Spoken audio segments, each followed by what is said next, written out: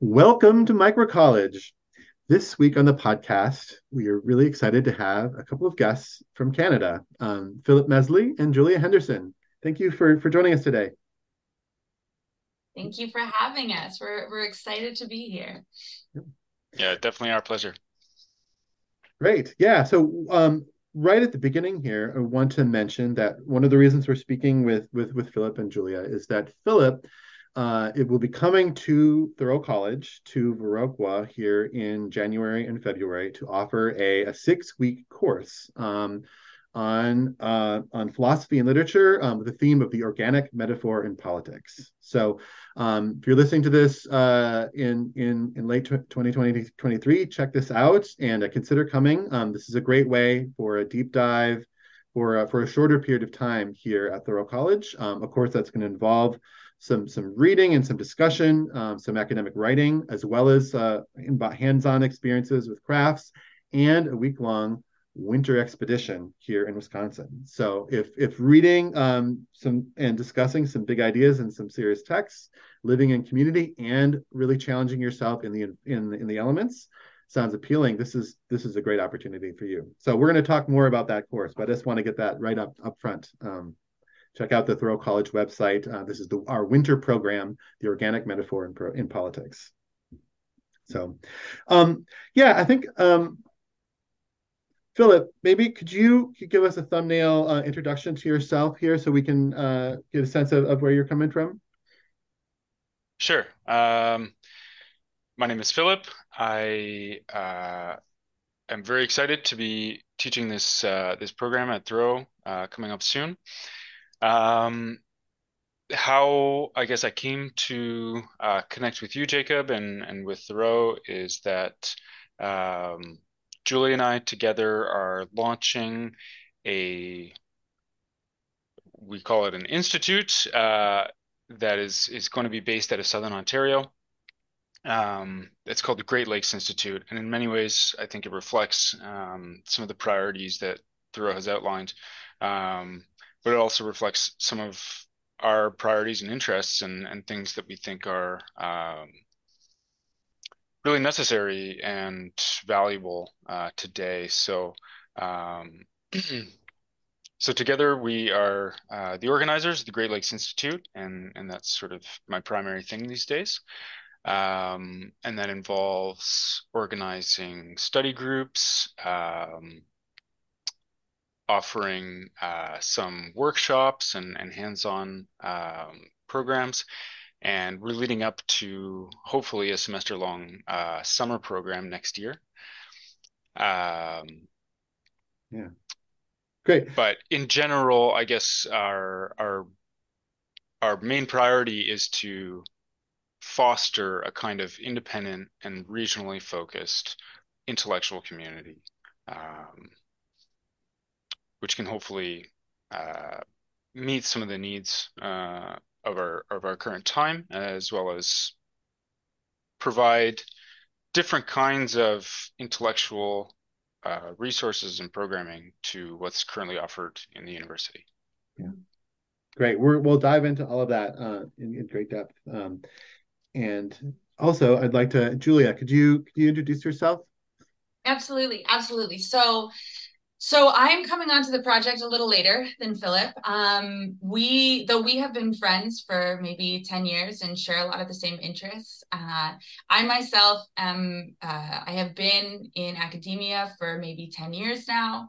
I studied predominantly poetry and literature at University of Toronto. And then recently I have just finished up another master's at this tiny little institute called the Institute for Christian Studies, which is a strange little place in Toronto that is founded by a group of reformational philosophers from this sort of strange Dutch Calvinist philosophical background, of which I am not, but I go to this school because they are doing a little more of this sort of the kind of integration between uh, different subjects and different practices that I'm really interested in.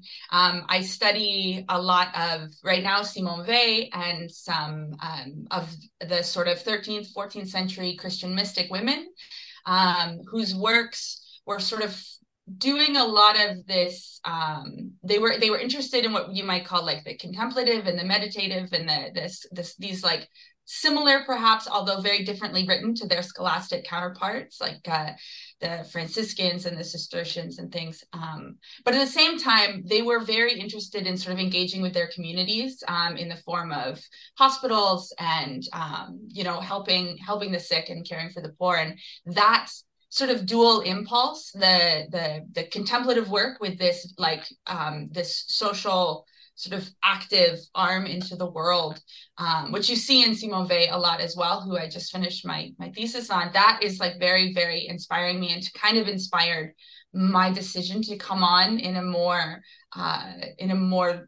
active role in the Great Lakes Institute. So yeah, so that's me. That's my background. That's why I'm here. And yeah. Cool. Thank you. Yeah, that's some fascinating stuff to bring into Mm-hmm. this work for sure. Simone Weil, we had a wonderful discussion of gravity and grace here a year or so ago that was very inspiring to many of us here. So very, very interesting strands. So I want to take a couple of steps back here.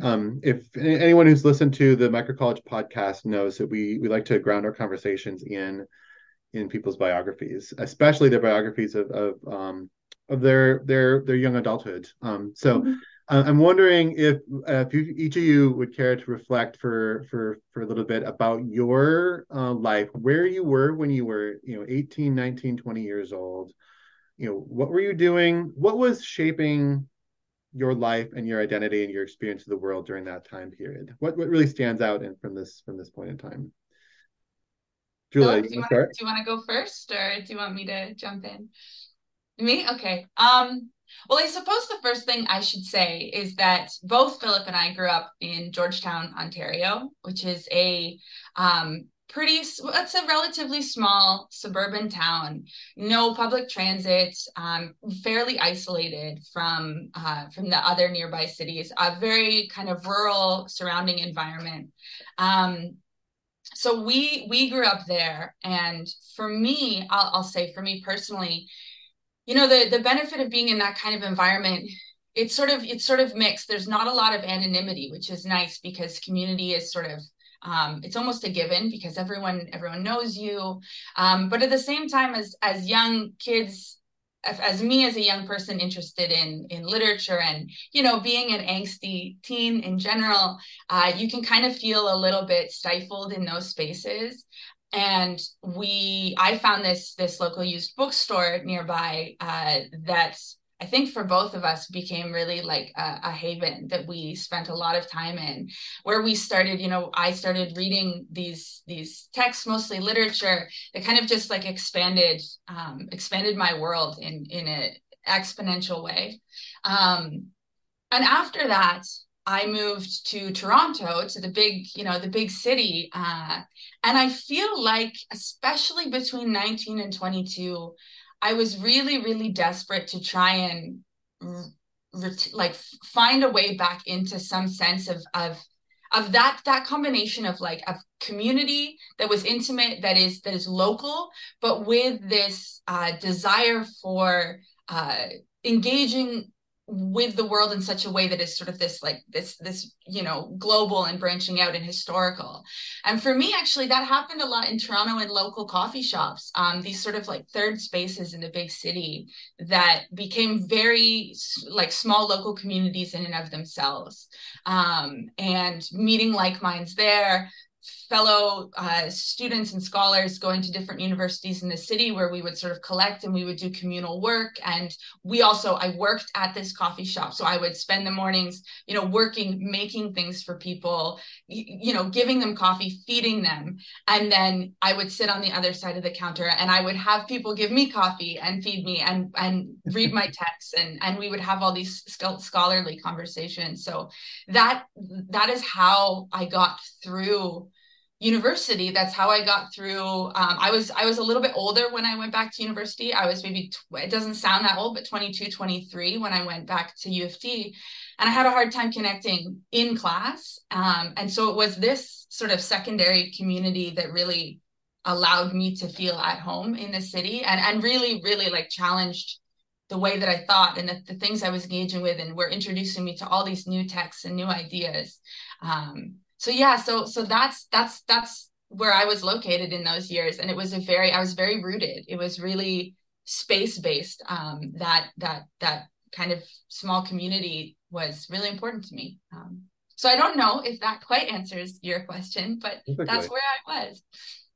Yeah, I mean, so much of what we're talking about here has to do with creating the spaces and those, Exactly. the communities of different forms, right? And so it's great to be reminded that can happen in the city as well, right? It People, can. It yep. can, although it's like I feel like COVID happened, and some of those spaces, not all of them, some still are there, but certainly things started shifting after 2020. With justifiably, a lot of businesses needed to find ways to survive, and that meant sometimes not always choosing to foster that community feel as much. Although luckily the place I used to go is still running, still kicking. So Nice. Beautiful. Thank you. What about you, Philip? Um, yeah, I appreciate Julia bringing up our hometown, Georgetown. It, I think there's definitely something there to do with the the lack of anonymity, which is interesting because the way I experienced our hometown, which was in a period of pretty rapid transition while we were growing up, and I think at this point almost doesn't even exist anymore in the same way. It's become sort of the suburb of a suburb, as the city has slowly sprawled towards it. Um, but I recall the town as kind of anonymous itself.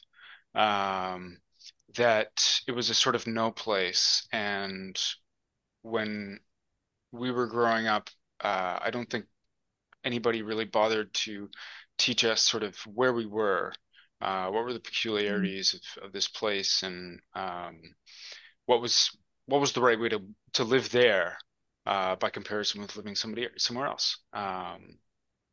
So it was just sort of this large no man's land, and I think that gave it this sense of unreality. And I think I certainly experienced, the real tangible world as kind of unreal. And part of what led me to fall in love with art and literature and philosophy was that it took me to, I think, a much more real place. Um, but at the same time, these new havens, as it were, as Julia put it, were kind of stigmatized, at least in my early days. I was, you know, based on my upbringing, I was encouraged to not, you know, try to sound too smart, not to talk too much about books. It was pretentious. It was, um, uppity or whatever, and I should just sort of mind my own business and stay in my lane or whatever. Um, so when we left and I initially moved to Halifax and studied at King's, and I think unlike a lot of people who are on this podcast, I who entered university and found something that was cold and that they became disillusioned with. I in fact accidentally found myself in a terrific program for which I was not at all at a place to really appreciate, I think, what I had. But I took the foundation year program at King's College in Halifax, Nova Scotia. And it's an extraordinary program that really gave me this incredible foundation in the texts that I think influence so much of each other and of the world that we still live in. So really appreciate that. Um, but then that first year ended. That first year Great Books program ended, and first I dropped out, and then I came back, and so on. But I discovered that to continue in the university and to do well, um, was not about learning necessarily, and it wasn't about loving the text, which is something, which is the way of relating that I think I would have naturally fallen into. Uh, but I discovered that it was the way to succeed was to be a scholar, like in the professional sense of the word. Um, and then I just, you know, I went ahead and adopted the techniques of the scholar and did decently well. Um, but then I graduated, and the sort of anti-intellectualism that I had inherited uh, continued to weigh on me, and I felt like, I really needed to do something practical, something useful, that it was enough. And I had carried this, I think, the whole way through, working several jobs while pursuing my studies and so on. And I always felt kind of guilty for reading so much. But so anyway, so I worked for a few years, first for the government, and then as what I view as a fairly widespread environmental crisis began to um, become more apparent to me. I started shifting my attention to that, and I slowly transitioned my career into environmental activism and uh, completed a master's in environmental studies.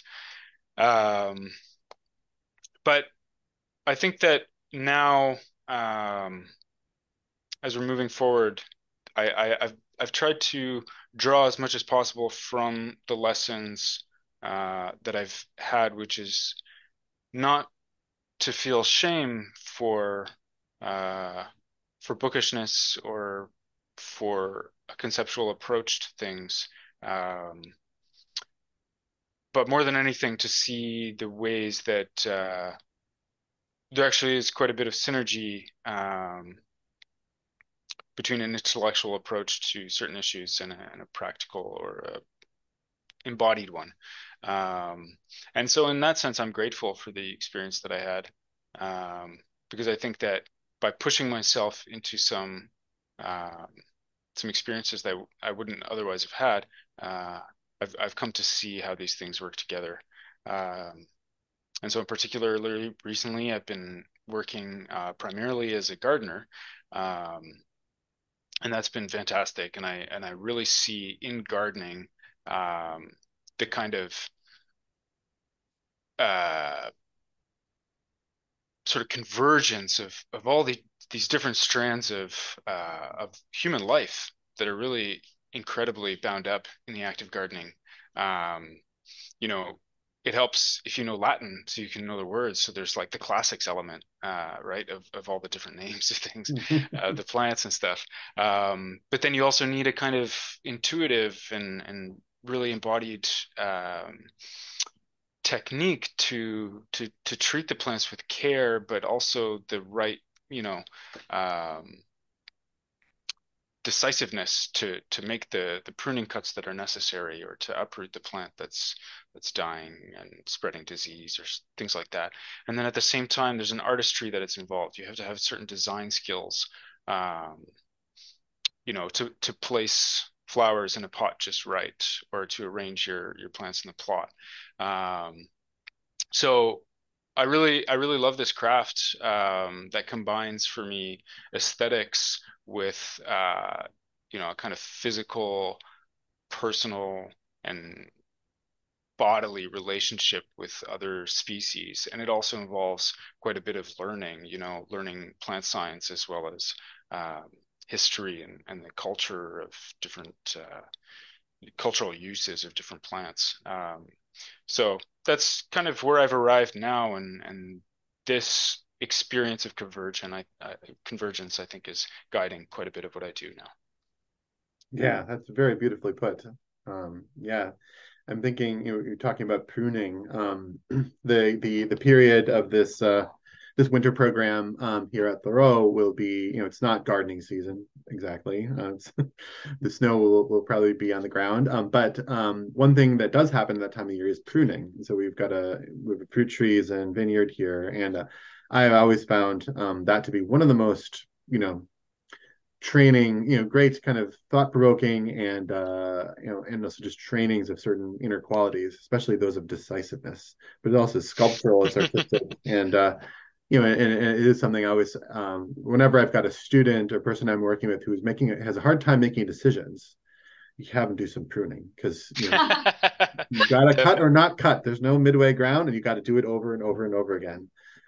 So I really hear what you're saying about yeah, the resonances between that type of, the consciousness that's needed to be a gardener and to work with plants in that way, and intellectual kind of, yeah, and ideas and books. Beautiful. Yeah. So great. Okay. So thank you for those biographies and those pictures into your origin stories. I'm wondering if, yeah, now if you could, the Great Lakes Institute is emergent organization that you're working to found there in Ontario. Yeah, can you describe it? What is emerging here, and what is the origin story of this project? Um, sure. So I think the way it worked in my mind and in conversations with other people is that we started with a long-term vision and we've since been kind of working our way back and trying to find the steps that will lead us there. Um, and that long-term vision has also changed and been modified over time. And I think a lot of people have been involved in the shape that it currently has.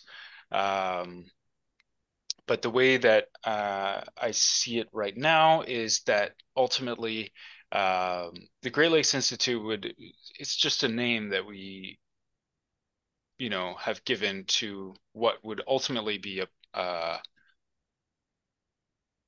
series of interconnected programs and self-created and organized programs, basically in the liberal arts and operating out of a farm. Um, so the dream would be to have some land given over to the Great Lakes Institute that could be operated as an organic farm. And for either young people who would prefer to do something, you know, in the vein of what I've mentioned that combines both the kind of intellectual um, uh, cultivation that you would receive in the university and in particular in humanities programs, together with some hands-on work, um, you know, in a way that is typically separated into different institutions, would be able to come to the Great Lakes Institute and get some of that cultivation there. At the same time, the the institute would be open to more advanced scholars who would want to come, not necessarily needing a groundwork in the humanities or anything, um, but to come do a residency and run some kind of self-directed program and using the resources that are available. So whether it's doing a reading group or giving a seminar or simply writing a book and having people look at it, or maybe, you know, hosting interviews or what have you, that would be open to whatever the scholar is interested in. But the core of it, I think, is that it operates out of this farm, and everybody who participates in the intellectual activity is also participating in the work. And the sale of foods, whether by CSA or some other kind of model that we'll figure out, will help support the work. And I think that many hands make light work, and the idea being that um, you know, intellectual work in the liberal arts doesn't necessarily produce a product, and therefore it has to figure out different kinds of arrangements for how to fund itself in a society that's primarily market oriented.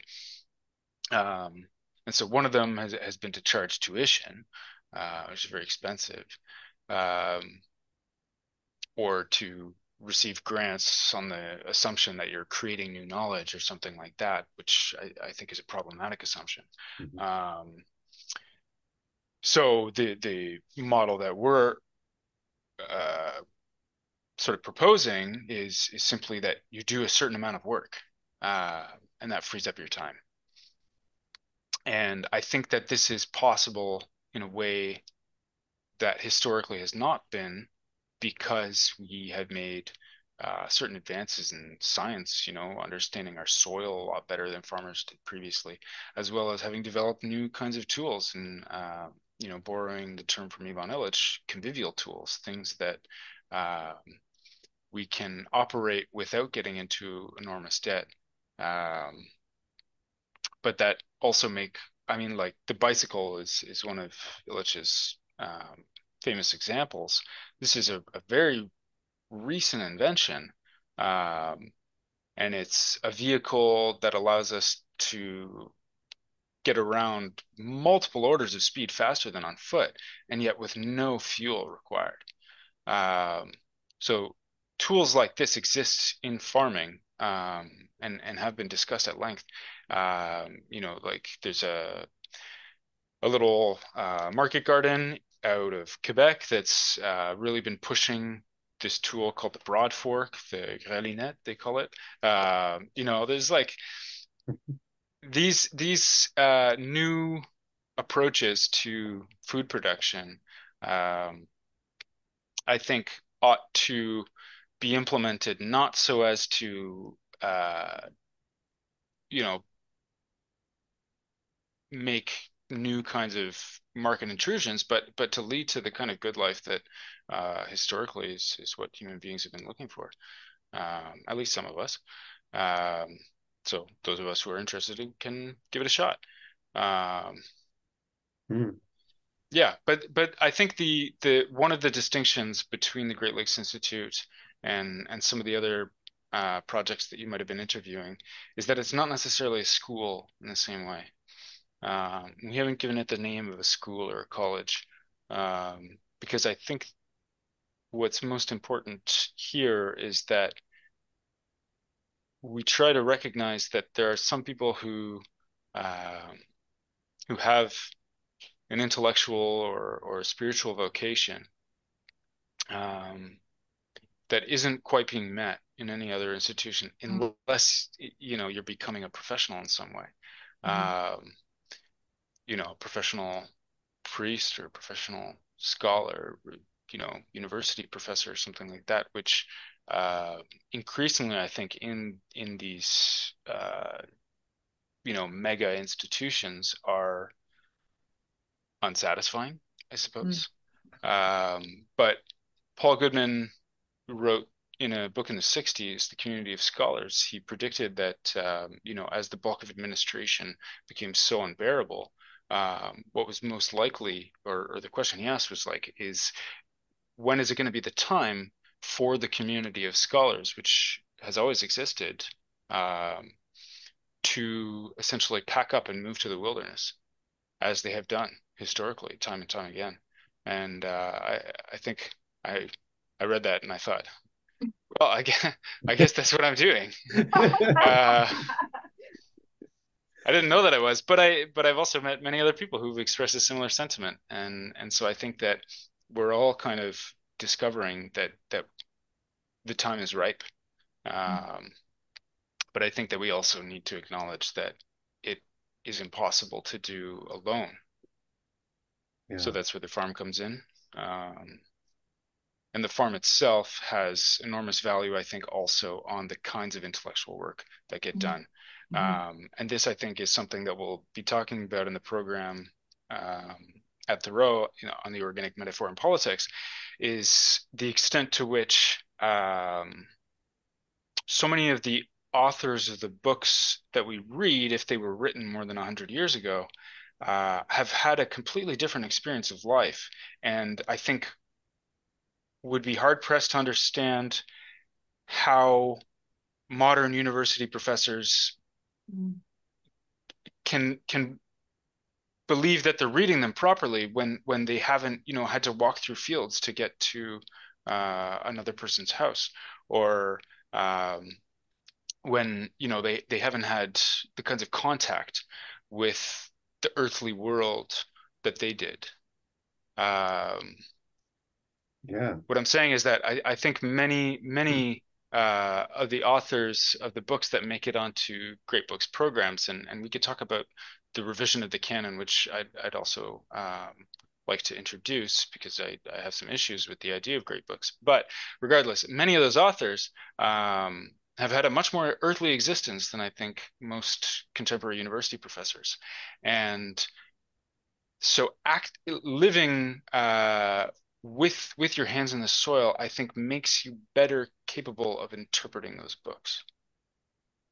Yeah, that's a powerful statement. It really, of course, resonates with our, our connection with Thoreau and the American Transcendentalists. I mean, Emerson and Thoreau both emphasize the importance for physical experiences, manual labor experiences in nature for our language, right? Our so much of language is built up out of organic metaphors or of images that are drawn from embodied experience. And and I certainly, one of the things I love about doing the farm work and the other manual skills that we do with our students here is how often you can say, okay, here, a couple months ago, we were being introduced to draft oxen by a local woman who trains oxen. And, here is an ox bow, right? Here's a yoke, right? And, Hmm. just think about like, where does that play out in our language, and things that are entirely invisible if you haven't actually, you haven't in some way engaged with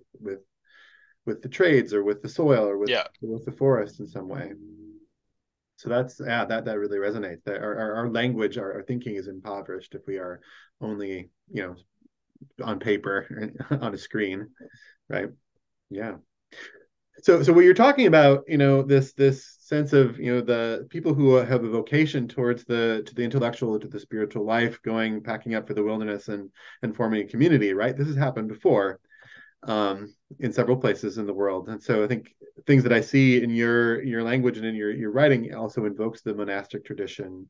And also, Julia, what you were just saying about the medieval mystics and their, people who are also doing, you know, caring for, medical care and communities. So can you, Julia, maybe you could talk about that? Is that, what do you bring from your study of the mystics to this work, or from that era? Yeah, it's a good question. I guess so. First of all, just to locate a little bit, I would say that primarily I study a group of women called the Beguines. I don't know if you've heard of them Sure. before. Yeah. Most notably Margaret Perret, who wrote The Mirror of Simple Souls. And then later, sort of a lot of her ideas were picked up by Meister Eckhart, who, for the record, also preached a lot to women groups. Not to say that it's necessarily like a strict gendered divide. Anything I'm about to say, I think some scholars would certainly disagree with me, but I'll backtrack a little bit.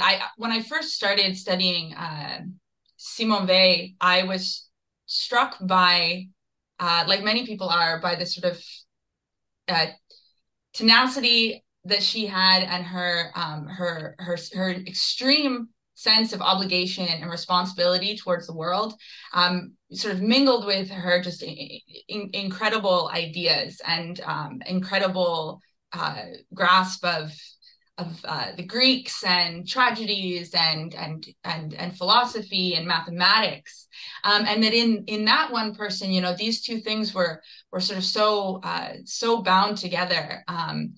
And yet, you can see in her life, in the biography of her life, this struggle in which, she leaves the university to work in a factory, and then Right. is injured, and then is devastated because she cannot work, and then she goes to fight in revolutions as a pacifist, and then for her you had the added problem of her health, which was constantly failing her. But you see it in her work and you see it in her text, is this sort of her philosophies are always like leaning towards how one can engage actively in the world, and her activity in the world is absolutely rooted and grounded in a sense of, well, her philosophy and her contemplative work and her religion, whatever religion we decide that is for her. So anyways, that is to say that then later I found a similarity in these Beguine mystic women, and I found that for them at least, they lived in these cities, you know, where they cared for the sick and started early versions of hospitals, and yet, you know, wrote these texts which were very different from their male counterparts, but yet still were circulated around and meant to educate and meant to be creation myths and be really inspire the lives of the women, and how they thought of themselves and how they thought of their responsibilities to their communities. And for me, that sort of unity between one's laborious work and one's thinking life, you might say, is so important, because so I have lived in Toronto now for 10 years, and this is a city I don't get much of. I don't see much of the land. Well, what I will say is that I've spent the last 10 years working in hospitality and working in restaurants, working, you know, very physically demanding jobs where you're doing service work, you're serving to people. And I do that in the evenings. And then in the mornings, I go to school and I think all day. And then in the evenings, I go and I do this physical work. And my mind is not important unless it's, you know, bringing people things and getting things and caring for people.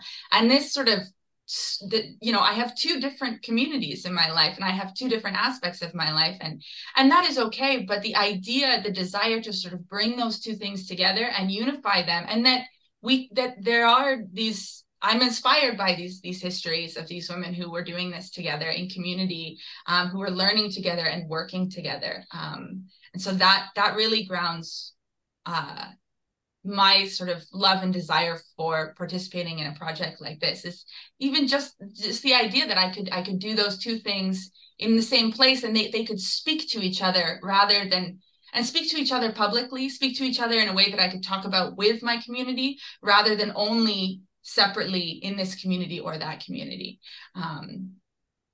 So yeah, that's sort of where it's coming from for me in my personal life, and that's where the things that I have been studying. Because like Philip, I have felt, maybe for me, guilt is not the right word, because as a woman in philosophy especially, I've always felt like I didn't belong in the intellectual space, but I did very much belong in the working space, in the serving space, you might say, in that sort of caretaking role. I don't know where I was going with this, but to be able to unify those two things and to feel comfortable. Oh, this is what I was going to say, is that I for a while in my studies, I tried to just be the intellectual, and I wanted to leave behind working hospitality. Oh, the day that I can no longer have a part-time job, you know, serving at a restaurant. That was the dream. That was the goal. And lately, in the last few years, reading these texts, I have come to love that is an integral part of who I am now. And that I don't want to take that part and put it, I don't want to just be in this other space. And so actually learning to not be ashamed of that work and learn to bring that into my intellectual pursuits. That has been like a big shift for me recently. Yeah. Beautiful, powerful. I think that my sense is that, you know, when I learned about the Great Lakes Institute from Philip, and you know, just some of the inspirations and the way that you were talking about it, you know, it fit for me into a sense, something that I hear more and more of is an interest in the monastic kind of traditions of different parts of the world, and not necessarily from, and generally not from a religious perspective, right? These are not people who are, you know, people may have their own spiritual quests in one way or another, but fundamentally for the structure of life, right? And Yes. a sense of community that's represented there. And there's a yearning that is popping up in surprising places around this model, which is, for a time it's kind of receded in the culture in a way. Yes. Yes. And Yeah, I but think it's so necessary now. Anyways, go on, Philip. Sorry. um I think uh there's another source of influence on this idea of intentional community. And I think that Julia touched on it a little bit when she discussed um, how masculine dominated the intellectual space tends to be, and so on. Which is that um, I think these renewed and revived intellectual communities that we're striving to produce, um, not only the two of us, but many people around the world have to look not only at the monastic institution, but also in a way at uh, what I think we disparagingly call like the liberal tradition, um, because you know I mentioned earlier that we can't do it alone, but today doing anything with other people involves doing it with people across difference, right? Mm. Um, and so men and women and people of various backgrounds, I think, need to be part of this conversation for it to stop being so sterile, um, and for it to really to have the life and energy that intellectual conversation needs to have. Um, any intellectual activity must be pursued in a space of togetherness. Um, you cannot think on your own. As Hannah Arendt put it, when you think on your own, what you're doing is ideology. Um, Mm.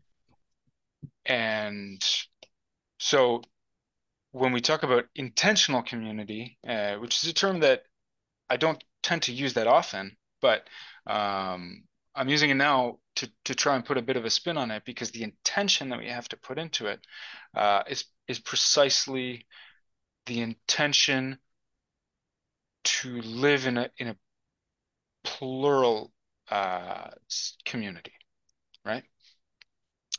Um, because the trend, I think, overwhelmingly uh, in our time is towards a kind of renewed uh, nativism or identitarianism or something like that. Um, and if if if that is the trend that wins the day, then not only is intellectual life in grave danger, um, but also so is I think a lot of human lives and a lot of material circumstances. Mm. All right. So I see uh, these institutions as really needing to provide a model for how to do the difficult task of intentionally being together, even though we're different. And that's why I think I was referring to a little bit with, the great books tradition, which, in my opinion, is the product of a myth making, um, of a mythologizing, and the so-called West, which I don't really believe in. I don't believe it even exists. Um, is a myth, uh, and so our new intellectual institutions need to be intentional in the sense that not only do they embody the rhythm and the humility of monastic traditions, but they also embody um, the commitment to plurality of the liberal tradition. in our text, in our, in the people who are part of the organization, um, in our thinking. Um, the last, I think, great period of demystification, demythologization was the late 19th century. And what happened after that was a rebound of extreme proportions towards, people doubling down on certain kind of grand narratives. So as we are existing now in what I think is a period of demythologization as well, um, which in itself I think is a good thing, but we have to be very, very careful uh, of the temptation to try and get out of the discomfort that it creates in us. Yeah, so you're talking about a group of people living and studying and working together, with differences between the differences in background and gender and origin and outlook. I think that's at Deep Springs, which is one of our points of contact, talks about academics, labor, and self-governance, right? So living in community, living intentionally, right? It requires the cultivation of certain skills and habits and ways of being. And I'm wondering if you have any ideas about the Great Lakes Institute, like what what do you see you'd like to cultivate in order to have that work in a group, the type of community you're thinking about. Um, I'll try and speak briefly and also ask Julia to give her thoughts on this. But I guess for myself, uh, I would try as hard as possible to resist the tendency of any institution to become crystallized around certain kinds of uh, discourses or schools of thought. I think that every every institution, you can't really help it like to 100% degree, but we need to be always vigilant that we're not becoming a clique and not producing an inside-outside dynamic. Um, and for that, I,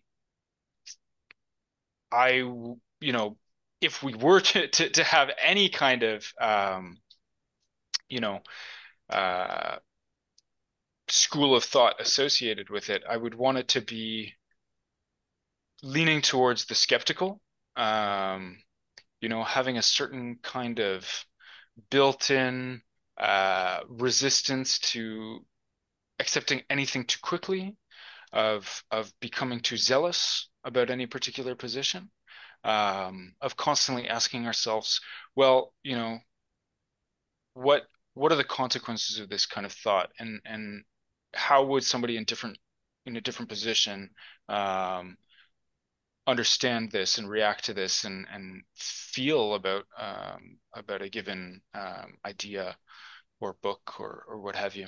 Um, so not to be afraid of different kinds of thoughts, but to have a kind of built-in resistance, and I think that part of that is precisely can be embodied in the fact of like actually different people, right?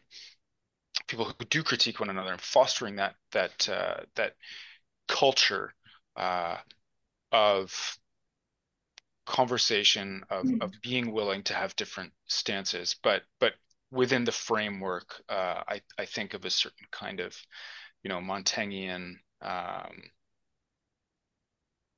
like okay, Mm. let's let's think about that. Let's not jump in too quickly. A certain patience. Yeah.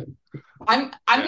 gonna I'm gonna in the spirit of Simone Weil, who loves the sort of tension between opposites and contradictions. I'm gonna actually suggest some like what's very important is a spirit of generosity, like the word generosity. I think to be generous, what does it mean? This is like a problem in my life. What does it mean to be generous? What does it mean to be generous in our scholarship? To like, I'm, and I don't know the answers to this. Like, but a position of generosity for me when I am engaging with other scholars, with other individuals, which is not to say to not be skeptical or not be critical, but it's something I think about a lot. I think also in a more, to answer your question in maybe a more practical manner, I think looking at the terminology and the languages we use and understanding the both the value and the problem with references and sort of having our own academic languages that we're referring to, and who in the room knows what we're referring to. Do we even know what the words mean, or are we just using them because we've been trained in certain dialogues? So on a practical level, that is an important aspect for me. But yes, contra to Philip and the skeptical approach, I would say generosity of spirit. It's something that I would hope to move forward with. But I think though, even the very fact that the two of us have this difference here in this moment, that ultimately is so important, right? That there are opposing even motives within the school itself, like to keep it flexible and to keep it malleable and to be in a spirit of friendship and kindness and joy, and that we are perhaps unified only in one way, and that is like a love for what we're doing, but otherwise to sort of be so willing to bend and listen, truly listen, I think. So just to be a Perfect. little I don't see these things as contradictory. I don't I yeah, you're right, that's a bold statement on my part, and you know what, we'll talk about it later, we'll think about Yeah, it. yeah, yeah. Beautiful. Yeah, I think one of the things that's really interesting about your project are some of your the names of the thinkers and influences that show up. So we've talked about Simone Weil. I just Mm, wanted to mention, if people are wondering that name, they maybe haven't heard it before. It's a French pronunciation of a German looking name. So it's mm, Weil, Simone Weil. Very mm, interesting thinker. We've heard a little bit of Hannah Arendt, and also you've talked about Ivan Illich, who I know is an important thinker for you, Philip, and especially this word conviviality, which you mentioned in connection with the bicycle. And I think in some ways, like, we're talking about being convivial, and I'm wondering if you could expand, just if you'd be open to just a little opening of that term, and what and what the thinking of Ivan Illich might bring to this project. Sure. Ivan Illich ran a school in, well, I guess not really a school, a center in Mexico for several years from the mid 60s to mid 70s. Um, and it was going really well, and lots of prominent thinkers from North America and South America and some from Europe as well were heading to Mexico just to take seminars there. And one person asked him, what's this is going so well, like we'd like to sort of replicate this model in other places. Like, do you think you could give us some guidelines for how you're doing it? Um, and he was like, all if you just go out with friends to the bar and drink some beers and talk about books, then you're doing what we're doing. Um, there's no model, right? So I think that you know Illich emphasized friendship in a lot of his writings, um, and I think that perhaps that's one way to look at how conviviality enters into an institution, is that you're working with friends first and foremost.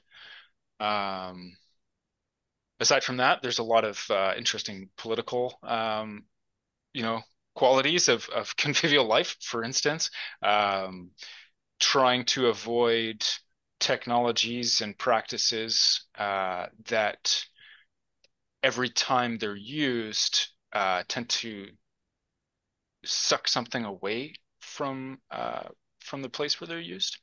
So every time you use a debit card or a credit card, for instance, the bank is taking some of that money that's being exchanged. Um, so you use cash. That's a more convivial way to do it. For example. Mhm. Um, yeah, and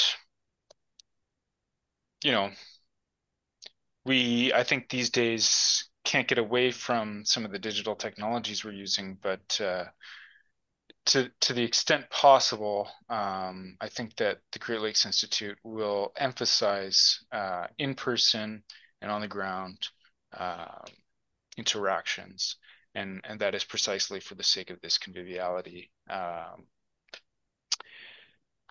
Um, Yeah, just think yeah, about the word convivial, right? Just it's kind of obvious. It's right there in the word. It's about living together, right? right. It's convivo, and it's a simple idea, except for people are so desperate for it, right? People feel, separated from each other, and certainly the students who end up coming to Thoreau College are, sometimes they're coming out of high school, sometimes they're coming out of another an academic institution. Sometimes they've been out of school for a while and have been really feeling isolated in this kind of digital kind of landscape. And fundamentally, whatever we're doing, talking about books, working in the garden, going camping, like living together is what we're doing above all. And thinking about technologies, forms, kind of habits, qualities of communication that allow that to happen is, I would say, really core to what we're trying to do here and figure out experimentally together. Um, Right. And, I think perhaps one of the parts of that word that is ignored is the living part.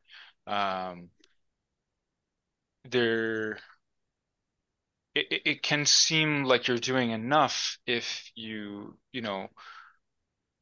go to events and or chat with people online or something. But if the actual building blocks of life itself are not shared and do not belong to a collective project. If you're, receiving all your food delivered to your home and you're working from home and, every part of all of the basics of your life are undertaken alone, then that together that happens as if it's a superfluous thing, um, I think really lacks precisely that convivial quality, which is what's making people lonely. Um, and Mm. loneliness is a terrible thing. Amen. Yeah. Amen. Um, yes. Also reminded what Julia was saying about this kind of schizophrenia, doing my Mm. thinking over here and doing my working over here, right? I think that's kind of been characteristic of the modern world in a way that's Yeah. I mean, again, Ralph Waldo Emerson has an image of the human being in the modern time being kind of split up into various monstrosities, right? There's a hand Yes. over here, a head over here, and they're not a whole person anywhere. Yeah, I call myself when I'm in my school mode, I'm a brain on a stick, right? And when I'm in my workspace, I am all body, and I have like 1,000 hands because I'm moving and grabbing and touching and constantly, the only, not the only value, but my value in the workspace is my body, how quickly it can move, how quickly I can bring you physically the thing that you need. And my value in the academic space is not that. And to find a way to live both those lives together, at least so, speaking of conviviality between people, like between oneself and self, like to have those parts of myself be friendly, and to know how to speak to each other is something that I dream about. I hope one day that we can do that kind of thing. So Hey, yeah, indeed. Yeah. Great. That's beautiful. So yeah, Philip, I'd love to make a little pivot now to talk really specifically about this winter program. Just to frame this again, the dates are 15th of January through the 23rd of February 2024. And it's going to be happening here in person, in the flesh, here in Viroqua, Wisconsin. And yeah, you go from there. Can you describe the core idea here and some of the texts you're going to be exploring and ideas that we're going to be working on? Definitely. I'm super excited about this program. I think it's going to be really awesome, not least because of all the amazing people from Thoreau who are going to be contributing to it. I mean, if you're thinking of applying to this, I think it's incredible value. You're getting not only the academic program, which will involve thinking through some really cool texts and having some great conversations, but you're also getting uh, some amazing craft workshops and this 5-day expedition, as well as just the experience of living uh, together at Thoreau. Um, as far as the organic metaphor in politics, this is a topic that I've become really interested in the past couple of years. Um, and I found that there are many ways of thinking it through, right? Um, but the long and short of it is that the natural, or if you will, living world um, is at the core, I think, of so much of our thinking about our human life, right? And what I began to observe a couple of years ago is that whenever the term natural was used in a political context, it tended actually not to refer to what's natural at all, but to what's unnatural. And so this word nature and organism always carries a kind of shadow. Um, and I think that in order to properly understand how we stand in relation to the natural world now, which is of incredible importance, we need to face that shadow um, and look at what it is that we think we are. Um, and to do so, we're gonna be looking at many different texts. And I want to emphasize that when I use the word text, I'm not just referring to books. Part of this initiative is going to be trying to expand the concept of text itself, um, because the capacity for expression has not been limited to the written word in human cultures. And so, in order to really appreciate the many different contributions of different human cultures, we're going to need to expand this concept and look at, text meaning something made. And we're going to look at all kinds of things made. We're going to look at physical objects, as well as written text, as well as videos and sound. So I think it'll be really fun. But some of the topics we're going to be looking at are the metaphor of a society as a kind of superorganism. What are the implications of that? The most obvious one being that the organism is going to die because all organisms die. Um, we're going to be looking at the idea of the state of nature, which has informed significantly quite a bit of European thought since the 17th century, and what the contrast, um, what are the consequences of the ways that we imagine a pre-political life for how we imagine normatively what a political life should look like. We're going to be looking at some of the renewal of animist thought in contemporary times, and what it means to, for instance, try and revise the legal concept of the person to include natural objects. Is this animism or is it not? So policy documents are of interest here. And we're also, I think I'll end with this one. We're going to be looking at the current of natural law or laws of nature. Are they the same? Are they different? And how has the idea of law tended to flip back and forth between the realm of the natural and the realm of the political? And in particular, how has it been used to control human bodies in particular ways? To assume that the ways we're using our bodies are not natural and therefore need to be controlled by human contrivances. It's a very fascinating topic. and I'm really looking forward to going through it with the participants of the winter program. I know everybody who joins will have some amazing contributions, and I think we'll have the chance to learn a lot from each other. So, yeah. Thank you. Beautiful. Yeah, I think it'll be an extraordinary opportunity for people to pick it up, and really look forward to hearing from you. So yeah, I think that's we've been doing it for about an hour here. So thank you so much, Julia and Philip, for your boldness in going out and exploring this idea such to manifest it in the world, and also for taking some time to share it with us here today. Thank you Oh, so much. thank Thanks, Jacob. you. This has been a lovely way to spend part of the afternoon. So thank you.